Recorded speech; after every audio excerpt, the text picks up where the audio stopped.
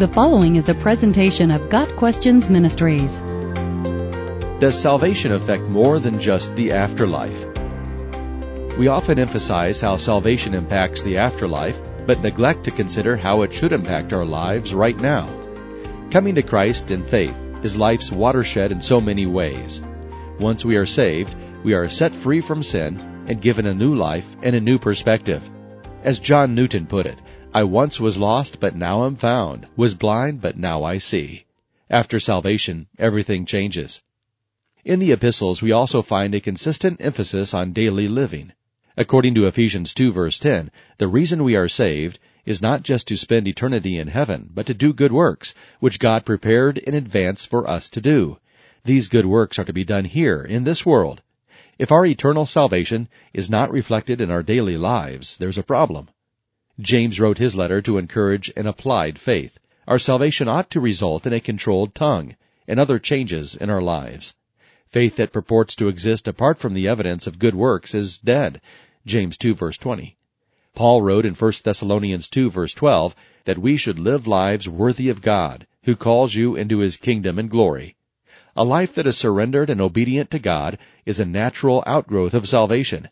Jesus taught that we are his servants, placed here to carry on his business while we await his return.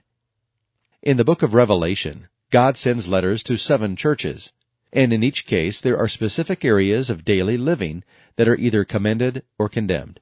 The church of Ephesus was recognized for their labors and patience, and the church of Smyrna was commended for faithfulness in trials and poverty. On the other end of the spectrum, the church of Pergamos was rebuked for tolerating false doctrine, and the church at Thyatira was rebuked for following a false teacher into sexual sins. Obviously, Jesus considered salvation something that should affect one's daily life, not just the afterlife. Salvation is the beginning point of a new life. God has ability to restore and rebuild what was destroyed by sin.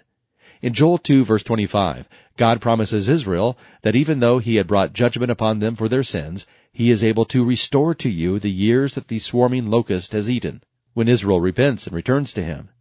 A similar restoration is promised Israel in Zechariah 10 verse 6.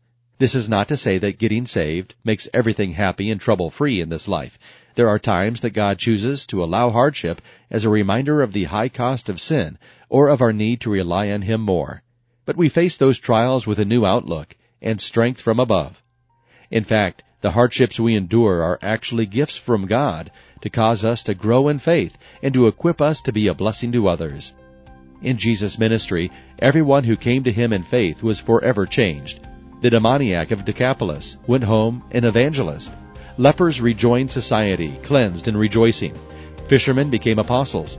Publicans became philanthropists, and sinners became saints. By faith we are saved, and the change that salvation brings starts now. Got Questions Ministry seeks to glorify the Lord Jesus Christ by providing biblical answers to today's questions.